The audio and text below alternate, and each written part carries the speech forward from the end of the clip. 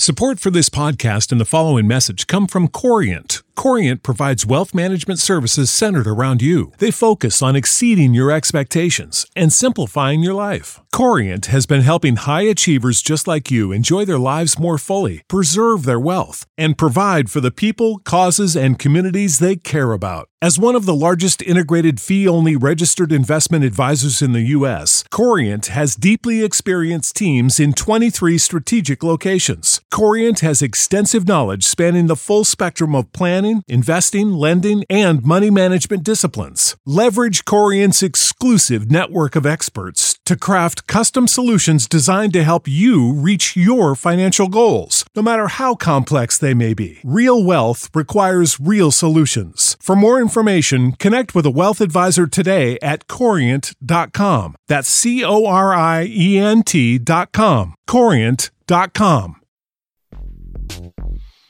Welcome back into another edition of the SportsMediaWatch.com podcast. Good to be back with you. I'm the somewhat capable host, TJ Reeves. No, I do not want to talk about the Buccaneers in Pittsburgh this past weekend. I had fun in the Steel City until they played the game. But anyway, I'm back aboard here with the owner, the operator, the guy you read all over SportsMediaWatch.com. You get to hear him, obviously, on this podcast. Hello, Dr. John Lewis. Good to be back with you. Hey, good to be here. Another great weekend of sports, and we got a big day today. Yes, and so we're going to have some fun talking about the different topics with football. We've got the NBA obviously starting up as well, and then Major League Baseball playoffs heating up, and a special guest. John, we're looking forward to having a guest with us here on the program. Tell the audience more here on this edition of the show. Yeah, we're going to be welcoming Mike Hall of Big Ten Network, the original winner of Dream Job back in 2003 on ESPN, and he is still working in the industry 20 years later for a major national network. So, I know with the reality show format, sometimes, you might not get someone who wins, who is really, it's a reality show. Well, he certainly has turned out to be the real deal all these years later. No doubt. Looking forward to talking with him in a little bit. A lot on the horizon, obviously, with the Big Ten, not only with the football season, the basketball season, the new TV deal, and obviously his prominence being around that network.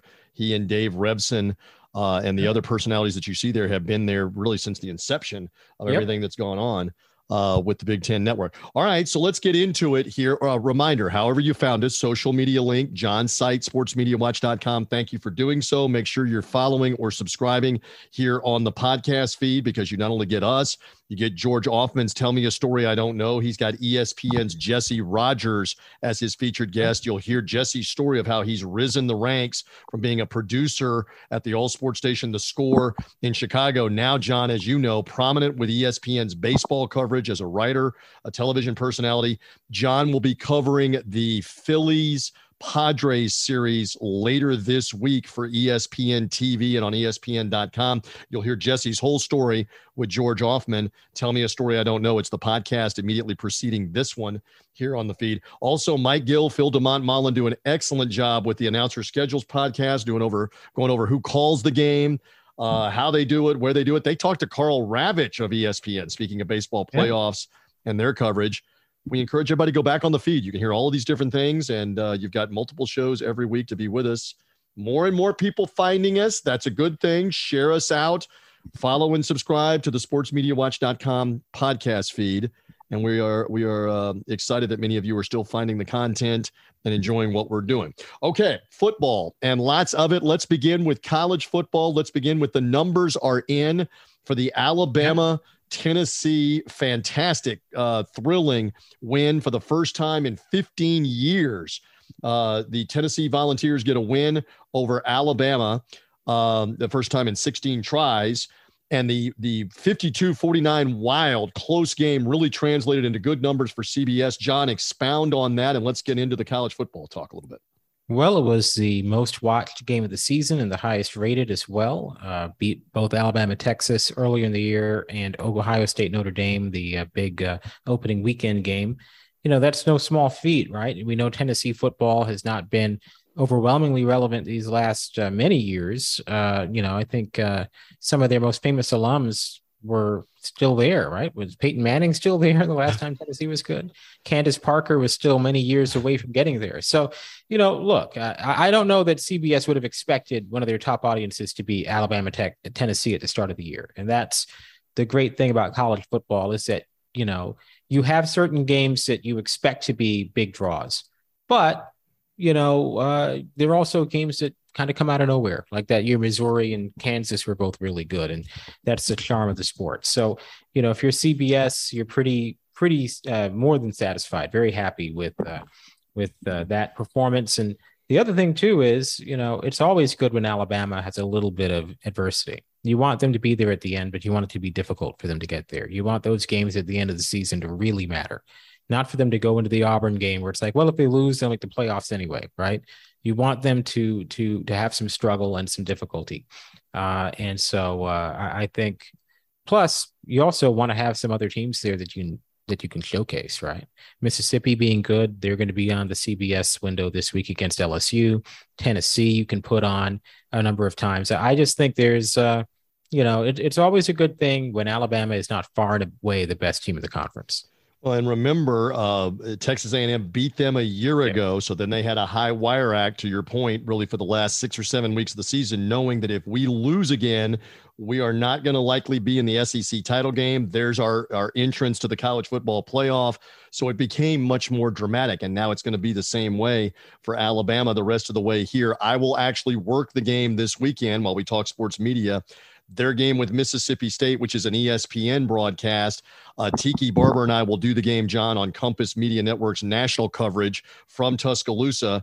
But they still have LSU at LSU. They still have Ole Miss at Ole Miss. They still have the Auburn game. So it will truly be a real struggle and high wire act for them to get through the rest of the regular season without another loss off the Tennessee defeat this past weekend. We'll see how they do. And of course, Georgia is also looming, and the Tennessee-Georgia game is looming here in a couple of weeks. They used to play Tennessee-Georgia at the very beginning of the year on the SEC schedule. Now, in recent years, they've moved it around, and it's moved now to later in October and November. So that game will be big. There's a lot of big SEC games every year, and we'll see how this all plays out. Overall, for the rest of the college ratings, I know there were some different games on in prime time, et cetera, in and around the Alabama game that did so well. Stanford was busy upsetting Notre Dame on the NBC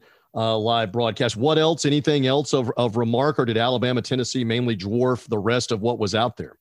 Well, it did, but Michigan, Penn State did very well on Fox. It was the number 6 game of the season. Clemson FSU was the top primetime game. It was not nearly as big a draw as Michigan, Penn State, or Alabama, Tennessee, but it did win the primetime window and, beat USC's upset loss to Utah, beat that Stanford Notre Dame game as well, and beat LSU Florida. So, part of that is the Pat McAfee simulcast, but even without the simulcast, it would have won that time slot. But if you're ESPN, you're certainly pleased with. So I did not get to hear anything of what they were saying. I was in a sports restaurant, in Pittsburgh, where the sound was down. I know he was doing kind of the Manning cast thing, the concept they have. Did you get to see a little of it? I don't even know who the guests were. It's the same kind of thing where he's giving immediate feedback. I could see him, John. They had him get up a couple of times and try to diagram something. Of course, they had him get up and hit a golf ball, I think, in a golf simulator too during the game while the game was. They were trying different things. I just couldn't hear what was being said. I could see that on ESPN too, but I couldn't hear it. I wasn't really paying all that much attention. The baseball games were on, but they seemed to be doing a lot of charitable stuff for cancer throughout. Sure. So that was really the only thing that I noticed from it. I don't know. I mean, look, I think this is the era of watching people watch things, right? And I'm not going to pretend that I don't participate in that. That's what RiffTrax is. That's what the best of the worst stuff on YouTube is, right? I mean, and it makes sense that would become something you see in sports, and watching people react. That's, there's an entire generation of young people for whom that's the only thing they ever do is watch, people react to video games or play video games, so it makes sense. And of course, in sports, we do that anyway. That's what play-by-play and the analysis is. But we don't see the play-by-play people, and Right. And that's something that only occasionally. I remember when they had the game-winning shot of Arika Ngubawale, they showed Adam Amin calling it courtside, But in general, that's kind of a hard sell, because when you're watching a traditional broadcast, you care who the announcers are, but you don't. It's kind of odd. You want them to be excited. You care about their reaction, but you don't care about their reaction. You know what I mean? It's like you care don't about have to see their reaction exactly. when they're calling a game. It's more about how their reaction makes you feel. Well, let me give you an example. I'm not in UFC's world at all. It's not my demographic. It's not my thing. But the famous meme is Joe Rogan on one of those big knockouts. It's all over the internet, where he's reacting with his colleagues, and they're shocked. And I'm trying to describe it like play by play. They are taken aback. Oh my gosh, on the kick or the punch or the knockout. And that meme is everywhere for everything, because they've got a little portable camera showing the announcer reactions whenever something crazy happens. So interesting how it's kind of evolved into watching people that are watching the game and kind of trying to join in and be interactive. And they're going to do more of this. They did it in baseball with the Michael K. A-Rod cast that ESPN is trying to branch out with. They're trying to make it into a franchise. Still, the Mannings works because their humor, they're backbiting against each other, self-deprecating, and they have great guests. And then they do mix in. These two guys, after all, did play at the highest level. I mean, honestly, there's only so much Pat McAfee's going to tell me when he was a kicker, when he was a punter. Yeah, Peyton and Eli being quarterbacks are going to tell me and teach me things too when I'm watching. If I'm watching that cast, and they'll be back, I believe, this week. Am I correct? Let's segue to the NFL. They'll be back for New England and Chicago here, week 7, with the Manning cast. Yeah. So they will be back in the fold. We'll get into that in just a second, but I want to go backwards to the NFL. The Thursday night ratings on Amazon Prime, it is what we thought. Once again, another struggle with another shaky game. The ratings were not very good. Nope. However, the Sunday ratings were tremendous. Yes. So let's get into that a little bit more. First of all, the Amazon Prime numbers, John, as we talk NFL real quick. Well, under 9 million, lowest of the season. On Amazon Prime alone, it was under 8 million. This is what happens when you put bad teams on the air. The NFL, always likes to play with fire and put these teams that were good a million years ago. And, just because you're a big market team that was good in the Reagan administration doesn't mean that you should be on TV today, right? So, obviously the numbers weren't good. I mean, that's what happens. You put Washington and Chicago on there. Right. Realistically, we'll see what happens as the season goes along, but you've got to put good games on the schedule in order to get good ratings. Do you think, I heard it again, some in Al Michaels' voice, that there is just frustration on, I have been used to doing the best of the best, even flexing into a better game on NBC. You got to quit giving me 12-7 to work with here, or 6-6 at the end of regulation going to overtime, or whatever that Broncos Colts game was. I can sense it hearing him. Oh yeah, you can tell that Al is not having the time of his life. I mean, I'm sure. And then you think the money, right? The money is great, the generational wealth, but there comes a point in your life where you reach an age where it's like, okay, how much more money do I need versus do I really want to have to fly out to this place and call a bad game?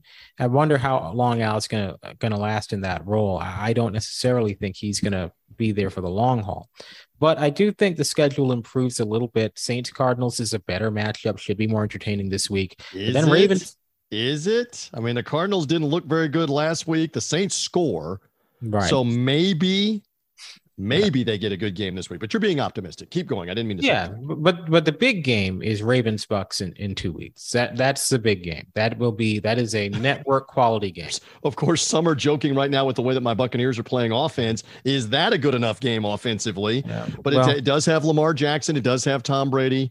Right. That's a better one for Amazon Prime. Now on the weekend, you obviously had the Bills and the Chiefs, and then the Sunday night game was the Cowboys and the Eagles. John, the numbers are coming in for those. How did it stack up weekend number 6 of the NFL? Well, I mean, Bills Chiefs did great. One of the most watched games of the season, number 3 for the season, most watched week 16 or week 6 game since 2015. Wow. So, very, very good on that front. The Monday night game, Cowboys Eagles, did well as well. Most watched week 6 edition of Sunday Night Football since 2018. And if you include all that streaming stuff that NBC puts in after the fact, then it's the most watched since 2015. So 2 really good matchups, 2 really good numbers, and you can't go wrong there. And they benefited from being good games because the Chiefs Bills game back and forth in the fourth quarter. The Bills took the lead in the final minute, and then Mahomes threw the interception. And it looked like, because we were traveling back from Pittsburgh as the game got underway, the Eagles and the Cowboys got home, and it was already 17-0 when I got home. Yeah. And I'm thinking, man, there's not a lot to watch. But suddenly Dallas made it a game, and that probably helped for the second half. You go back to the Alabama-Tennessee game. I know it's Alabama. They're a love-hate villain. But that game's 28-10, John, in the first half. And I'm sitting in the hotel in Pittsburgh getting ready to go do some stuff, and I'm like, if they score again, Tennessee, to make this 35-10, I can start paying attention to other stuff. This is a runaway. My point is the Eagles-Cowboys game was on the verge of that, but Dallas got back in the game, and I think I don't have this on any authority. I defer to your insight. I think that helped them with a couple of 3 million more people sticking around because the game became a better game. Right. Well, I think with the Eagles record being the way it is and people enjoying watching the Cowboys lose, even if it had been more of a blowout, you would have still seen good numbers. But what I will say is 20 million for the Cowboys to less than 5 million for the Yankees in the same window. I know it's not necessarily breaking any ground, pointing out the NFL's advantage over baseball. But, when we're talking Cowboys and Yankees, Cowboys was over 20 million, Yankees under 5 million. Now, again, but still, I think that's worth mentioning. You've given us great historical perspective for anybody that's been with us on these podcasts over and over again, that obviously there was a time when baseball in the 80s and the 90s, the NFL wouldn't challenge it because there were so many tens of millions watching the baseball. That day is dead. That is no longer the case. They are playing second string, if not maybe even third string right now, to college football on a weekend with Major League Baseball. So that's fascinating. And the Braves being beaten, the Dodgers being beaten this weekend, the Mets having already lost, Major League Baseball taking some broadside hits with the Braves, the defending champs, the LA market, the New York market. At the time that John and I are taping this podcast and putting it together, we don't know what's going to happen with the Yankees and the Game 5 with the Cleveland Guardians here on Tuesday. You obviously know that result as you're hearing us on Wednesday, but I'm not going to say that there's not going to be a press release, a PA announcement from Rob Manfred of, oh my God. But if the Yankees bow out after the Mets are gone and the Braves are gone and the Dodgers are gone before you even get to the league championship series, that's not good. So they're not going to admit it, but they're kind of quietly rooting that the Yankees get in there with the Houston Astros to keep the love-hate going with the Yankees, right? We would think. Well, of course, Yankees are the biggest draw in the sport. I do think Cleveland is not necessarily a disaster if they make it to the World Series. Cleveland is a famous team. They have been the subject of movies in the past. Yes. And, when you look at the historical numbers, some of the biggest audiences for baseball in the past 25 years have been for Cleveland games. Game 7 against the Cubs, Game 7 against the Marlins, even Game 6 against the Braves in 95. And some of that is because they were in the World Series twice in the 90s when the ratings were still really strong, and they went 6 and 7 in those 2 appearances. But, people tune in, I should say, for Cleveland games, at least historically. And if you get Cleveland, Philadelphia, and it's a good series, I don't think that would be necessarily so bad. Philly, Houston would be good. Pardon me. Yeah, Philly, Houston. Ooh. Or San Diego and Houston, if that's what it ends up being. San Diego, Houston would not be good. But no. Philly, Houston, it's top Philly, 10. And Philly gives you the Northeast because there's some love-hate on Philadelphia. Yeah. In that instance, you're very true. And the Guardians won the dramatic game Saturday night. As well, late night Saturday night. So let's see what happens with whether they advance or the Yankees advance. I'm just laughing because I'm an 80s movies guy, and those Major League movies, not so much like the third one should never have been made. The second one was kind of okay, but Major League, the original, with Bob Uecker, the famous announcer who's the Brewers announcer. And oh, by the way, John Lewis, most of the baseball scene shot at Old County Stadium in Milwaukee, not in Cleveland. That's not Cleveland Municipal Stadium in the original Major League. That is County Stadium in Milwaukee. So you got the Brewers guy, Euchre, acting like he's the Indians guy, and they're fictitiously acting like the Cleveland Stadium is actually the Brewers Stadium there for the upper Midwest and the Big Ten markets and the Rust Belt and all that. So I just thought I would share that with you. I do have to tune in every now and then. I didn't know if you knew that. I wasn't aware. The next time you get to see any of it, you'll see how the outfield in particular looks completely different. Catch the scoreboard when they show it a couple of times, and it will say WTMJ, which is a Milwaukee TV station. And I still remember this from the producers talking about this. They were filming those in the middle of the night, those baseball scenes in a lot of cases, because they were going all night filming them. It was a week that obviously the Brewers were gone and the stadium was empty, and they only had about 6,000 or 7,000 people, believe it or not, as extras. So they would move everybody behind home plate and for like 2 hours shoot all the scenes they could with home plate. Then they'd move everybody, the extras, to the outfield while we digress on the sportsmediawatch.com podcast. So the scenes in the outfield are Rick Vaughn, the Charlie Sheen character coming out of the bullpen, and they've got the crowd. There's the 6,000 or 7,000 people in the stands at County Stadium. They had to move the 6,000 or 7,000 people around to shoot background of it. It's just interesting how they made Major League. But you're right. It's made the Indians then, now the Guardians, a more famous franchise and entity, and maybe it is going to be them with the Astros. Again, you're listening on Wednesday, you already know that answer. Did the Yankees pull it out, or did Cleveland make their way into the ALCS?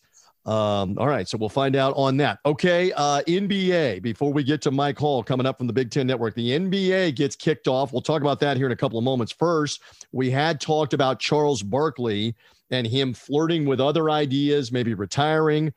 We didn't take it seriously, John, that he was going to go to the Live Golf Series, even though he flirted with them. Now comes word of a new 10-year deal. He still wants to do the NBA and Turner's coverage for 10 more years, apparently. A new 10-year deal. John, pick up on the point with Charles Barkley staying in the fold. Well, Charles has talked about retirement. I asked him in February in a conference call, and he was very clear. I'm going to retire after my contract is up. Look, Charles says a lot of things. One of the things that we give Charles the benefit of the doubt, he comes off as so genuine that we assume that he's completely guileless, that there's no underhanded, what do you call it? What do you call that thing? Negotiating. No, there's no ulterior motive. An ulterior motive. Yeah. I like that. Right. Yes. Yeah.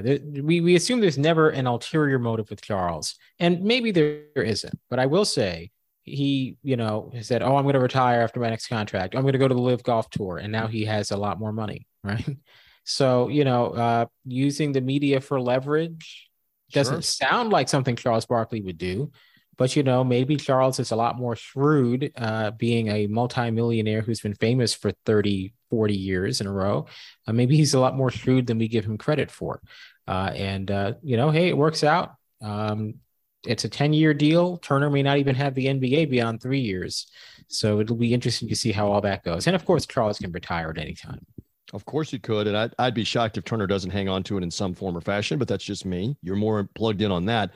I'm just curious because you raised this, and I want you to repeat it for the audience here, John Lewis. There are obviously times where it looks, especially on a double header night, et cetera, like those guys don't really want to be there at 1 o'clock in the morning, 1:30 in the morning, Eastern time, still doing a post-game show. Do you think he will cut back some on this deal, or what do we know? What do you think? What do you believe? Because that was a topic that you and I were kicking around on after you've done this 5 years, 10 years, you kind of are sitting back on weeknights going, do I need to be in the studio till 1 a.m., 2 a.m. talking aftermath of a West Coast game? Well, I think if he cuts back anywhere, it would be to cut out the NCAA tournament, because Charles says every single year the tournament is his favorite event, but he keeps having to say it every single year. And, it's kind of like if somebody says, my wife is great, I really enjoy being with my wife, and he says it so often, eventually you're like, what's he trying to cover for, right? I don't really think Charles. It's like these coaches. Can I bring another analogy? Sure. These coaches that talk about how great it is in college where they are. I have the greatest job in America here at Oklahoma or Ohio State or Alabama or USC, and then or Notre Dame. Oh, wait a minute, the phone is ringing. It's like I understand what you're saying. The more they say it, almost the ulterior motive comes back up. Yeah, right? yeah. I don't think Charles or even Kenny really want to do the tournament, so it would not be surprising to me if that was cut out. But we have no details on that. And for the amount of money Charles is making, maybe it's like, well, if we're going to pay you this much money, you got to keep your current roles, right? We'll see. But see, I disagree just to this extent. I think it breaks it up a little bit for them on regular season NBA, regular season NBA, regular season NBA, and it breaks it up a little bit for them. Right. But again, you may know better than me. Maybe they are they've done it now for almost 10 years, getting close to like 8 or 9 years at least. More than 10. Well, yeah, 2011, right? 2010 or 2011. 2011. So maybe they are tired of it, and maybe there will be less of them on that. I don't know, but they're clearly the stars of Turner's coverage that they want them on the NCAA.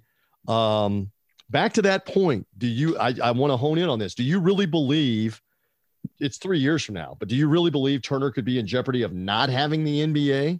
No, I mean, I think realistically, the NBA is not going to get money that they're looking for from anybody else other than their incumbents and Amazon or Apple. It's not NBC is not going to swoop in. Fox is not going to swoop in. The NBA's options are ESPN and Turner plus Amazon or Apple, or ESPN and Amazon, or Turner and Amazon, or something like that. But I don't think the other linear networks are going to be real competition. I just don't see. Fox is a non-factor for rights it does not already own. Fox is where CBS was a few years ago, where they're just a complete non-factor for rights they don't already have. And to me, I think ESPN and Turner won't have exclusivity anymore, because I do think Amazon or Apple or something similar will come in, because the NBA wants more money than ESPN and Turner alone can get. But I do think beyond anything else, I think Turner will probably get the finals.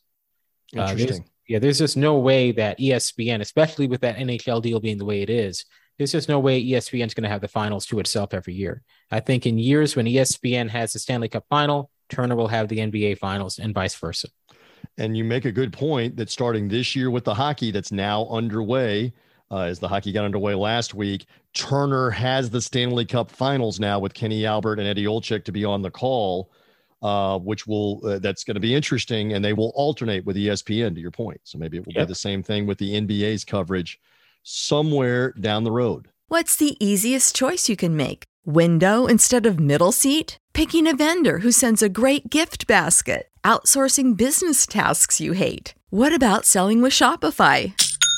Whether you're selling a little or a lot, Shopify helps you do your thing, however you cha-ching. Shopify is the global commerce platform that helps you sell at every stage of your business. From the launch your online shop stage to the first real-life store stage, all the way to the did we just hit 1 million orders stage. Shopify's there to help you grow. Whether you're selling scented soap or offering outdoor outfits, Shopify helps you sell. Wherever and whatever you're selling, Shopify's got you covered. Sign up for a $1 per month trial period at shopify.com/try. Go to shopify.com/try now to grow your business, no matter what stage you're in. Shopify.com/try.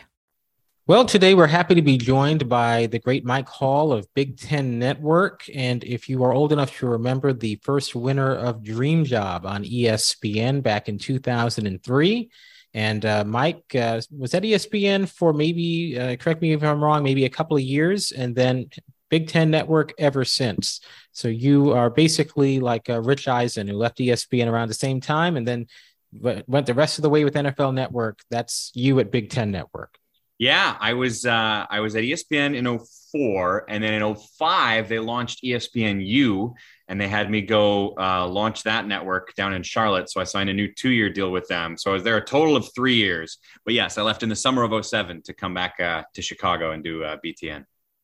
And, it's very interesting. Obviously, I'm sure whenever you do an interview, you're asked about Dream Job, I imagine, right? Because it's such an unusual way to get into the industry. So just for a little bit of background, this is a reality show that ESPN aired in 2003. And again, I think 04 and 05, where they had people who were interested in working in the industry basically compete for a job on SportsCenter.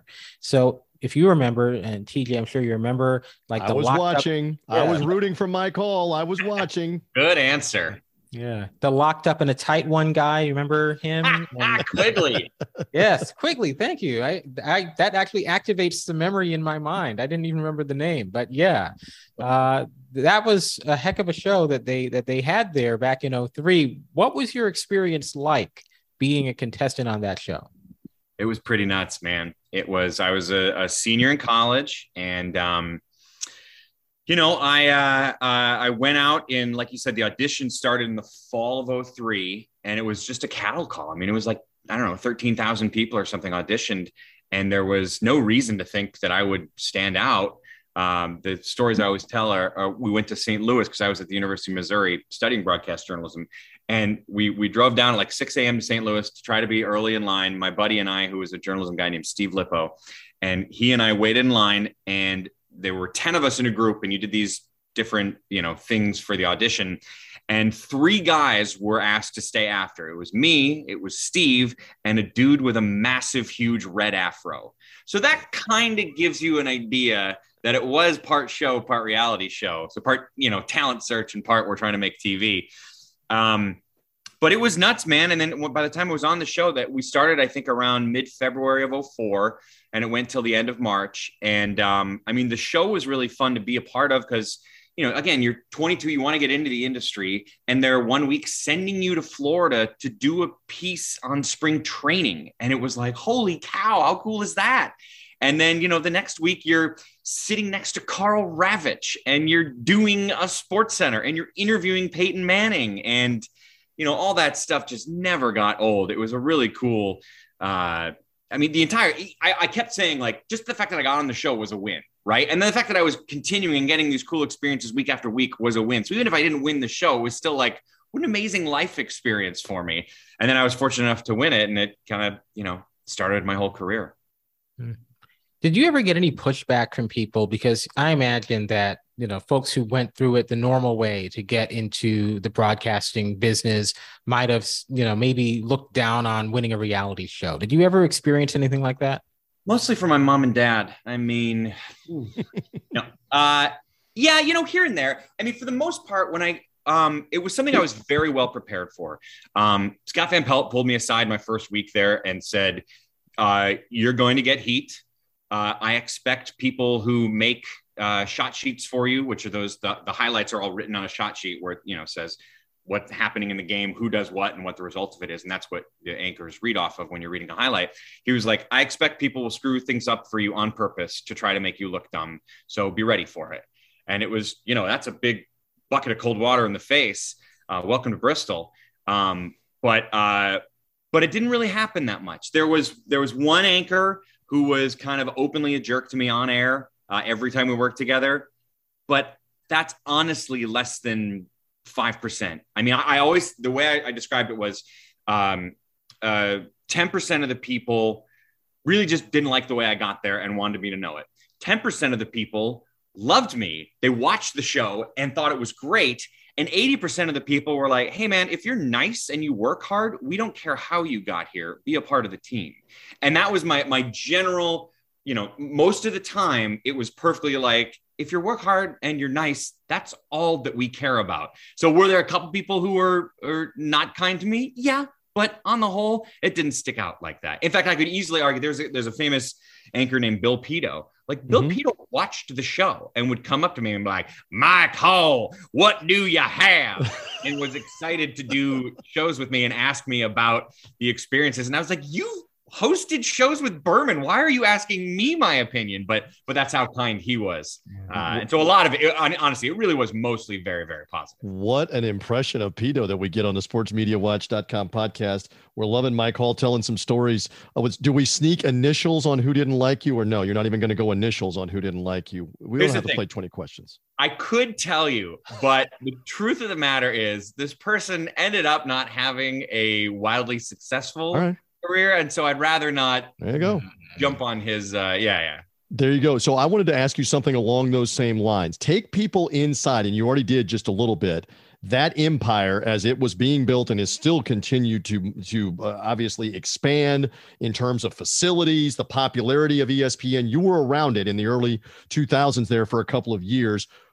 What was that part like? A lot of people would love to know that insight. It was not one day did I not feel like I needed to be pinched. I mean, every single day there was something that made me go, I can't believe I'm here. I mean, you'd even because I'm a pretty big sports broadcasting nerd, right? I mean, it's what I wanted to do since basically high school. And so when I would walk down a hallway and I would, see someone who was an executive who was in a This Is SportsCenter commercial, I was like, I know that guy. I've seen him on TV. And you do that all the time. And, one of my favorite experiences was my first time meeting Tim Kurkjian, right? Again, I was a huge baseball fan. And back then, in my mind, Baseball Tonight was as big as SportsCenter. And he came up to me the first time I met him and he goes, I got to tell you, I can't believe the way you did it, what you did. And hearing his voice crack and he was being nice to me, it blew me away. But that whole, it was an empire. I mean, people were already referring to it as the mothership at that point. Certainly Dan Patrick was. And, you felt small, not in a diminutive way, in a, I can't believe I'm here way. And when you would see people and you walk past an office and Chris Berman is in there and you walk down a hallway and Dan Patrick's walking the other way. And, you didn't want to disappoint anyone either. I felt a very, heavy appreciation for the place in that I wanted to make sure I wasn't disappointing someone. And a few times I got to do SportsCenters with Bob Lee, and it was like, man, this is cool, but also, gosh, I just wanted to be proud, of me and not embarrassed of me. It is funny. I haven't been back since the early winter of 2005. And my understanding is I wouldn't recognize it, that even in those 17, 18 years, that just the new buildings and the way things have blown up, that I wouldn't know where to go because everything is already so different from when I was there. And it was pretty big then. Yeah. The fact is you were there in a particular era of SportsCenter, the tail end of that 1990s era where the anchor was a star. Whereas today, just from the nature of how things have changed, the anchor is only a star if they have their own show, like Scott Van Pelt. Not so much SportsCenter anymore. So, we've talked so far about your ESPN tenure, but obviously most of your career has been at Big Ten Network, and you joined BTN really from the start. So what was that like? One, what went into you leaving ESPN and ESPNU for BTN, and what was it like getting in at the ground floor? Well, first, the leaving ESPN. So I'd done ESPNU for 2 years, and it was amazing, and I got way better. I always tell people the best way to succeed in the industry is obviously, one, win a game show. And then number two, if you don't have that opportunity, it's just get reps, right? The serious answer is get reps, get as many. If you have the opportunity in your 20s, it's not try to get the most money or the highest prestige. It's go where you're going to work a lot, because if you do that in your 20s, then you can use that in your 30s and 40s to actually try to get a better salary and better opportunities and yada, yada. And I was doing 2, 3, 4 hours of hosting every day at ESPNU. I was our only full-time studio host.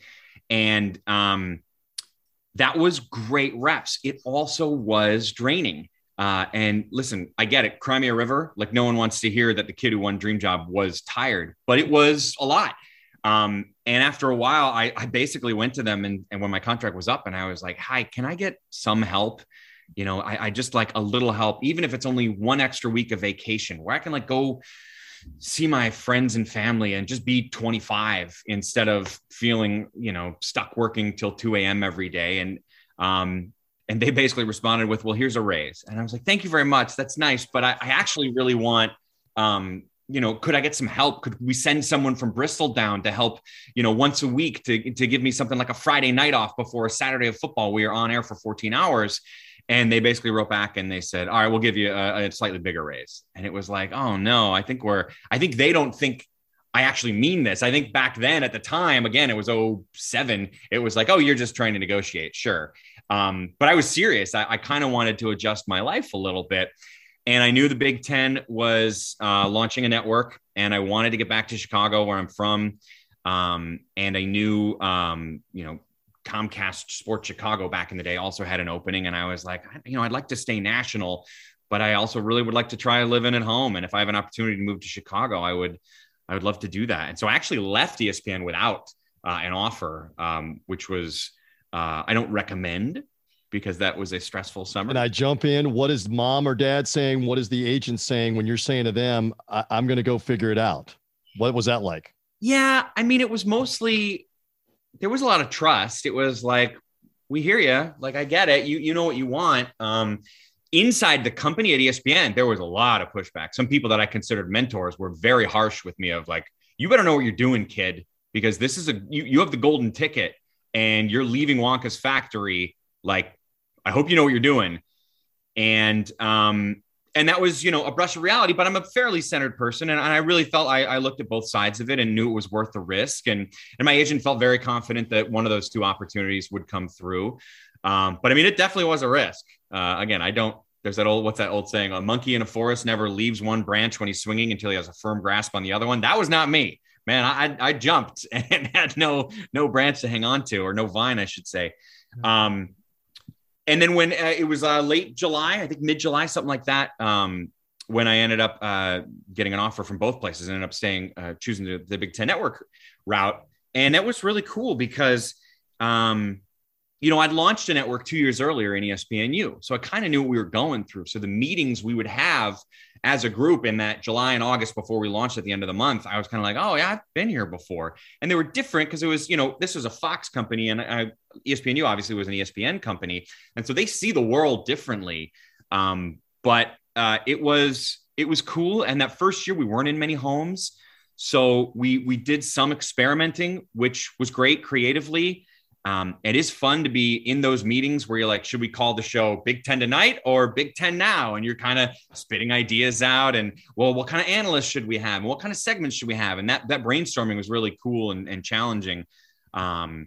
And it was, listen, there were rocky moments that first year, but we also got to do a lot of really cool stuff. Like we had this show called Friday Night Tailgate, where I had Second City comedians on. And one of them was Jordan Klepper, who's blown up, in the world of Comedy Central and everything. And one of them is Steve Waltine, who's a writer for Colbert. And one of them was Tim Baltz, who's on that HBO show, Righteous Gemstones. Like these were really fun, cool people. And that was an experience I wasn't going to get at any other network.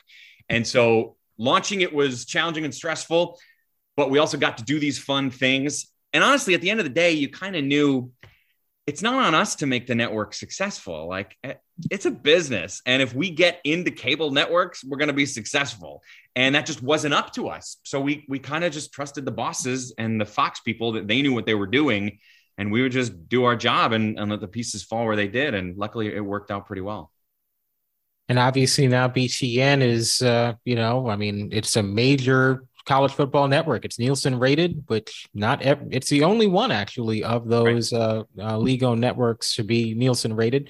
And things are getting even bigger now with the new Big Ten contract. So I'm curious, what is your typical role now at BTN in this era where it's a much bigger network? I know you were in my neck of the woods, I think, the other day, correct? And could you give me some background? You were doing the Best Burger Challenge, is that right? Yeah. So my role's different this year. I'm taking on a different role this year. I had the last handful of years, I've been very, very studio centric. So on a fall Saturday, I would do our, like 5 years ago, I was doing our 11 a.m. Central pregame, halftime, postgame in the studio of football games. And the last couple of years, I was doing more like updates on a fall Saturday. And this year, they sent me on the road for our Saturday morning show. Our version of College Game Day is called a Big Ten Tailgate.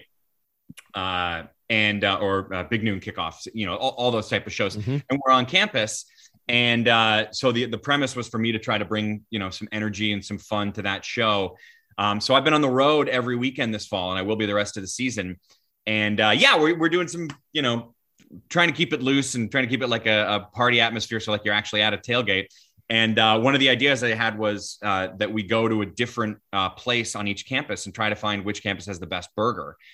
So I will ask people online the week before saying, all right, I'm coming to Champaign. Where's the best burger place? And usually you'll get, 20, 30, 40 answers. And there's a consensus of like 2 or 3. And then we'll pick one of them to go to and have them make us a burger and try it out. And we do actual football talk on the show, but we definitely do some. I'm a big burger guy. I would have loved to have been in on this deal to go around the Big Ten. So how many have you done so far with the burger, with going to the burger? 5, 7, 8? You've gotten a lot of good burgers? Had some great ones. We met, the best one was, the great story was, we're in Indiana. And there's this place called Buffalo's, which has been there for a long time. And everyone told me go to Buffalo's at Indiana. I was like, okay. So we went there, and the owner's kind of goofy, and he's high energy, and he's fun and different and weird. And he said, what would you like? And I was like, well, I think I'm thinking this blue cheeseburger sounds good. He goes, what you got to do is our shroom and Swiss. And I was like, oh, okay. Well, just so you know, I hate mushrooms. He goes, got it. Shroom and Swiss. And you need some wings. And I was like, well, that's very nice of you. He's like, we're known for our wings. I was like, I got it, but it's called a burger battle. So the wings don't really, he goes, Sherman Swiss and wings coming right up. And he leaves. And he comes back with the burger I didn't want and the wings that aren't a part of the bit. And sure enough, it was by far the best burger I've had. I don't know how he did it. It was an unbelievable burger with a topping that I absolutely hate. And the wings were fantastic too. So that's been my favorite spot so far. That's a great story in and of itself. Hey, one more from me on this, because you've been most gracious with your time.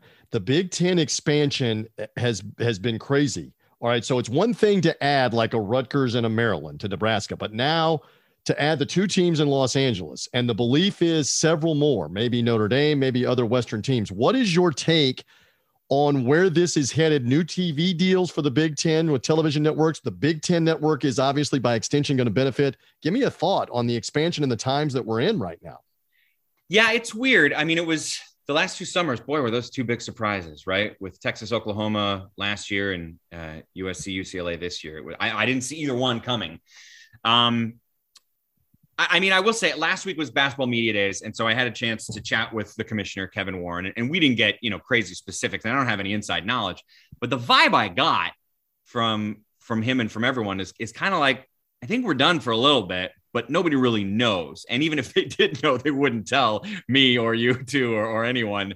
But it seems to me, my understanding is that the plan is going forward to stay at 16, and they'll reassess when it's time to reassess. But that those were the 2 schools that once they reached out to the conference was like, that's a great fit academically, historically, yada, yada, yada. So I think it's going to be on a little bit of a pause right now is my best guess. As for the fit, like, I get it. It's the first time that there's been massive expansion where geography was not a consideration, right? Because you mentioned the Rutgers and the Maryland, right? Those are close to Penn State. That keeps the Nittany Lions happy, gives them local contacts, et cetera. Nebraska easily fits in with the Big Ten culturally. You got an Iowa rivalry built in. Minnesota makes sense. I mean, all those were sort of logistical, obvious ones. The geography, right, is the big question mark. My understanding is that the league has literally been having people figure out options since they announced it, basically every day, trying to figure out the best way to do it. Part of that is, what do you do with the non-revenue sports? And I think there's actually a great opportunity. If you're softball or baseball, well, you're used to spending March not in the Big Ten. You'd go down to Florida forever. Well, maybe they now go to Southern California and they can play conference games, right? And listen, is that going to be tough to be away from school for a while? Yeah, but remember, those softball and baseball teams are used to that. It'd just be on a different coast. The football and the basketball, like, I get it, but the way it's been phrased to me is, keep in mind, a flight from UCLA or USC to Oregon State, Washington State was 2 hours. And so you're adding 1 hour on those flights if you're going to the majority of the Big Ten. Now, yeah, if you go all the way to Rutgers or Maryland, which people have frequently wanted to point out, okay, obviously that's going to be a longer flight, but that's not going to happen every day. And still remember, half of their conference games will be at home, and still remember most of their non-conference games will be at home. So the more I think about it, the more I understand the logic and how they can find ways to make it work. It's still going to be an issue. I mean, it is until people do it for probably a couple of years and figure out, did this work? Is this feasible? Or are there new problems? And do they have to readjust the way they do scheduling? And there's a lot of talk about grouping schools, and maybe you bring two of them out west and they will rotate each other. And the same thing, if UCLA comes to Indiana, they'll play Indiana, and then 2 days later play Purdue in basketball or soccer or whatever it would be, and then come back. And people smarter than me, guys, are figuring that out. I'm not sure, but I think it just might be part of the new reality of, I mean, I will say the crazy thing is how much has changed in college sports in the last small handful of years, from transferring to NIL to conference expansion. I mean, it is shock. Each of those would be the story of the decade if they happened alone. So we are in a transformative time, and I think we're just going to kind of see where things go. And hopefully the smart people are listening, and if things don't work, then they make adjustments and try to make them better. Yeah. And, one more question here on this topic. So much of the Big Ten, and even what we just talked about with the Burger Challenge, is the culture of that environment, the Midwestern culture. The fact is, a fan base in Illinois is going to be a lot like the fan base in Indiana and in Michigan and Ohio State, et cetera, et cetera. It's different culturally with USC and UCLA. I mean, how do you feel that those schools are going to be as a cultural fit? And as an example, how have Maryland and Rutgers been as a cultural fit so far? Yeah, that's a fair question. And that's one I've heard before too. I think it's just honestly a little bit less of a consideration. I think the idea is what is best overall for the conference in terms of, finances and academics and all sorts of issues. And the idea of a cultural fit, like it used to be, I like to think back when I started at ESPN, there were basically 6 major college football conferences. They were all culturally and geographically basically contained, right? The Big East had a certain style of football and they played in a certain area. The Big 12, the same thing. The Pac, 10 back then, the Big 10, et cetera. They all were their own things. Now, me personally, I love that. That was the era that I fell in love with college football. And so my heart and my brain always want to go back there, but the world changes, right? And even though it might not have been what I wanted, like that's where we are. So you have to adjust. And my guess is the powers that be basically saw the things that were positives were more important than making sure, a kid from LA has a different winter than a kid from Minneapolis, which is very true. They do. But I think some of the things that are similar is what they would say are more important than that cultural fit. So for example, I mentioned the academics and the history and all that, but also you could argue if you're this power broker, which the conference is, it's important to not just be one region. It's important to not just be one culture, that if you add Maryland and Rutgers, you're helping that alumni base from the Big Ten and the Midwest that is out there, and they're closer affiliated with those schools. But B, you're just growing. And so you're not just Midwest, you're Midwest and you're East Coast, and now you're Southern California, and that there are various benefits to that. Again, I was not, for some reason, invited into any of these meetings. So when they made these decisions, they didn't ask me, but that's my understanding of where the mindset's been.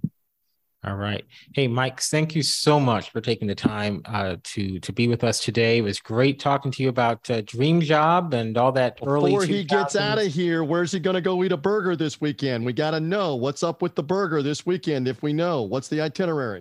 Well, speaking of cultural shifts, I'm going to Maryland. And I believe we're going to a place where they're going to put some crabs on a burger for me. I got to watch now. Wow. Yeah, sounds, that definitely sounds interesting. I've never had a crab meat burger before. Me either. Yeah.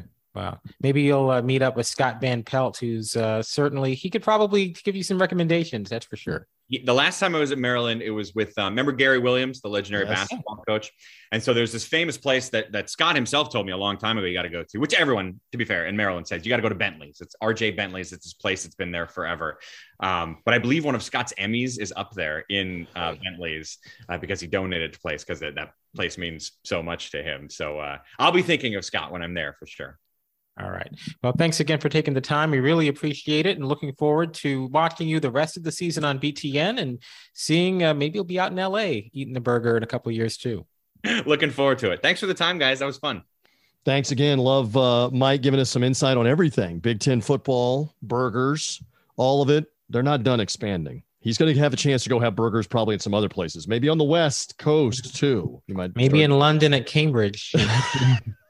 If that ends up being part of the Big Ten footprint, you have broken true news here on this. We have something left to do on the sportsmediawatch.com podcast. Let's do it. Love it or leave it. Subject number 1. Okay, we mentioned the baseball playoffs to this point and how they have already lost the likes of the Dodgers and the Mets and the Braves. And again, as you're listening to us, John and I don't know, did the Yankees survive in Game 5 of the divisional series to make the league championship series to play Houston, or did the Cleveland Guardians knock them off and they are playing Houston? Love it or leave it. In particular, the format for the National League, where the 5 seed and the 6th seed, they let a third wild card team for the first time ever into this. And the 6th seed could end up in the World Series. Love it or leave it, what the baseball format has done here. Do you think they will leave it, or might they tinker with it because of the upsets, John? What's your opinion? Well, the reality of the matter is that if you win 100 games, but you can't win 2 out of 3 on your home field at the end of the season, to say nothing of the games that they couldn't win against the Braves, I'm talking about the Mets, well, that's on you. And as far as the Braves go, we've had best of 5 first round forever.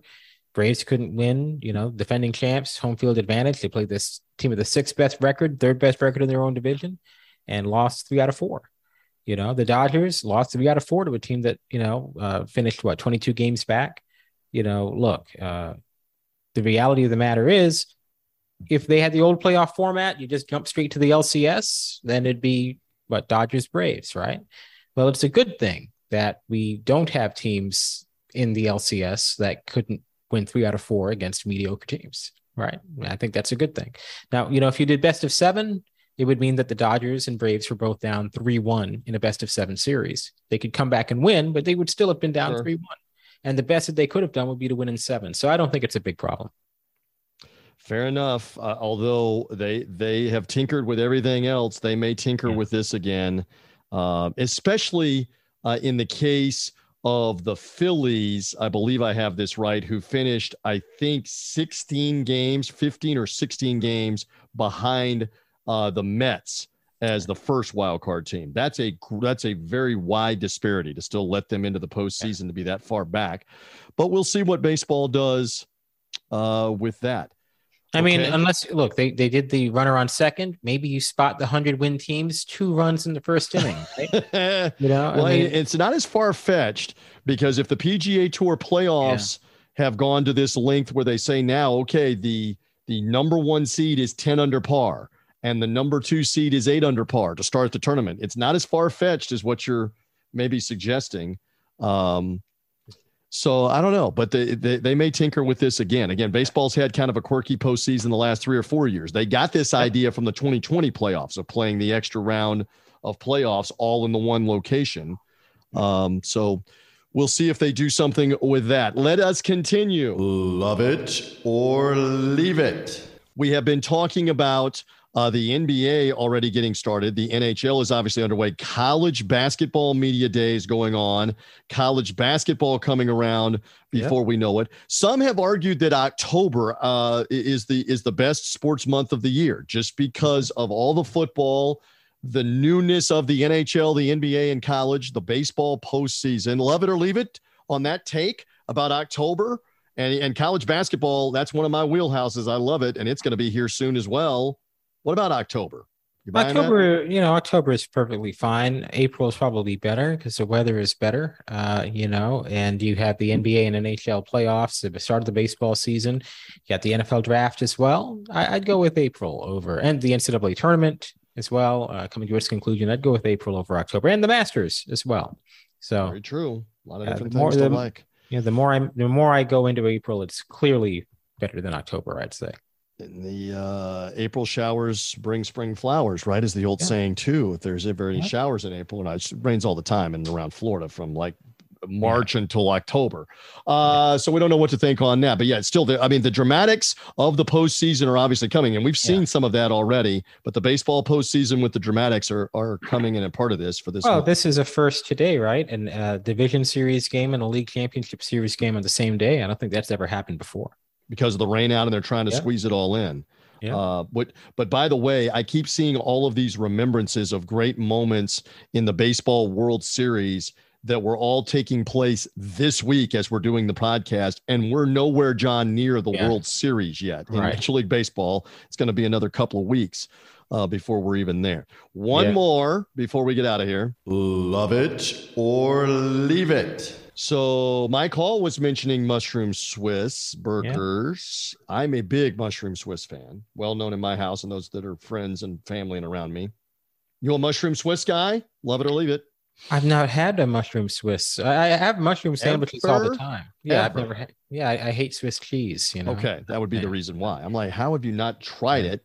So you're not a Swiss cheese guy. On a burger, if you were going to one of these burger places, what would you want on the burger? Like what Mike Hall's doing on the burger too?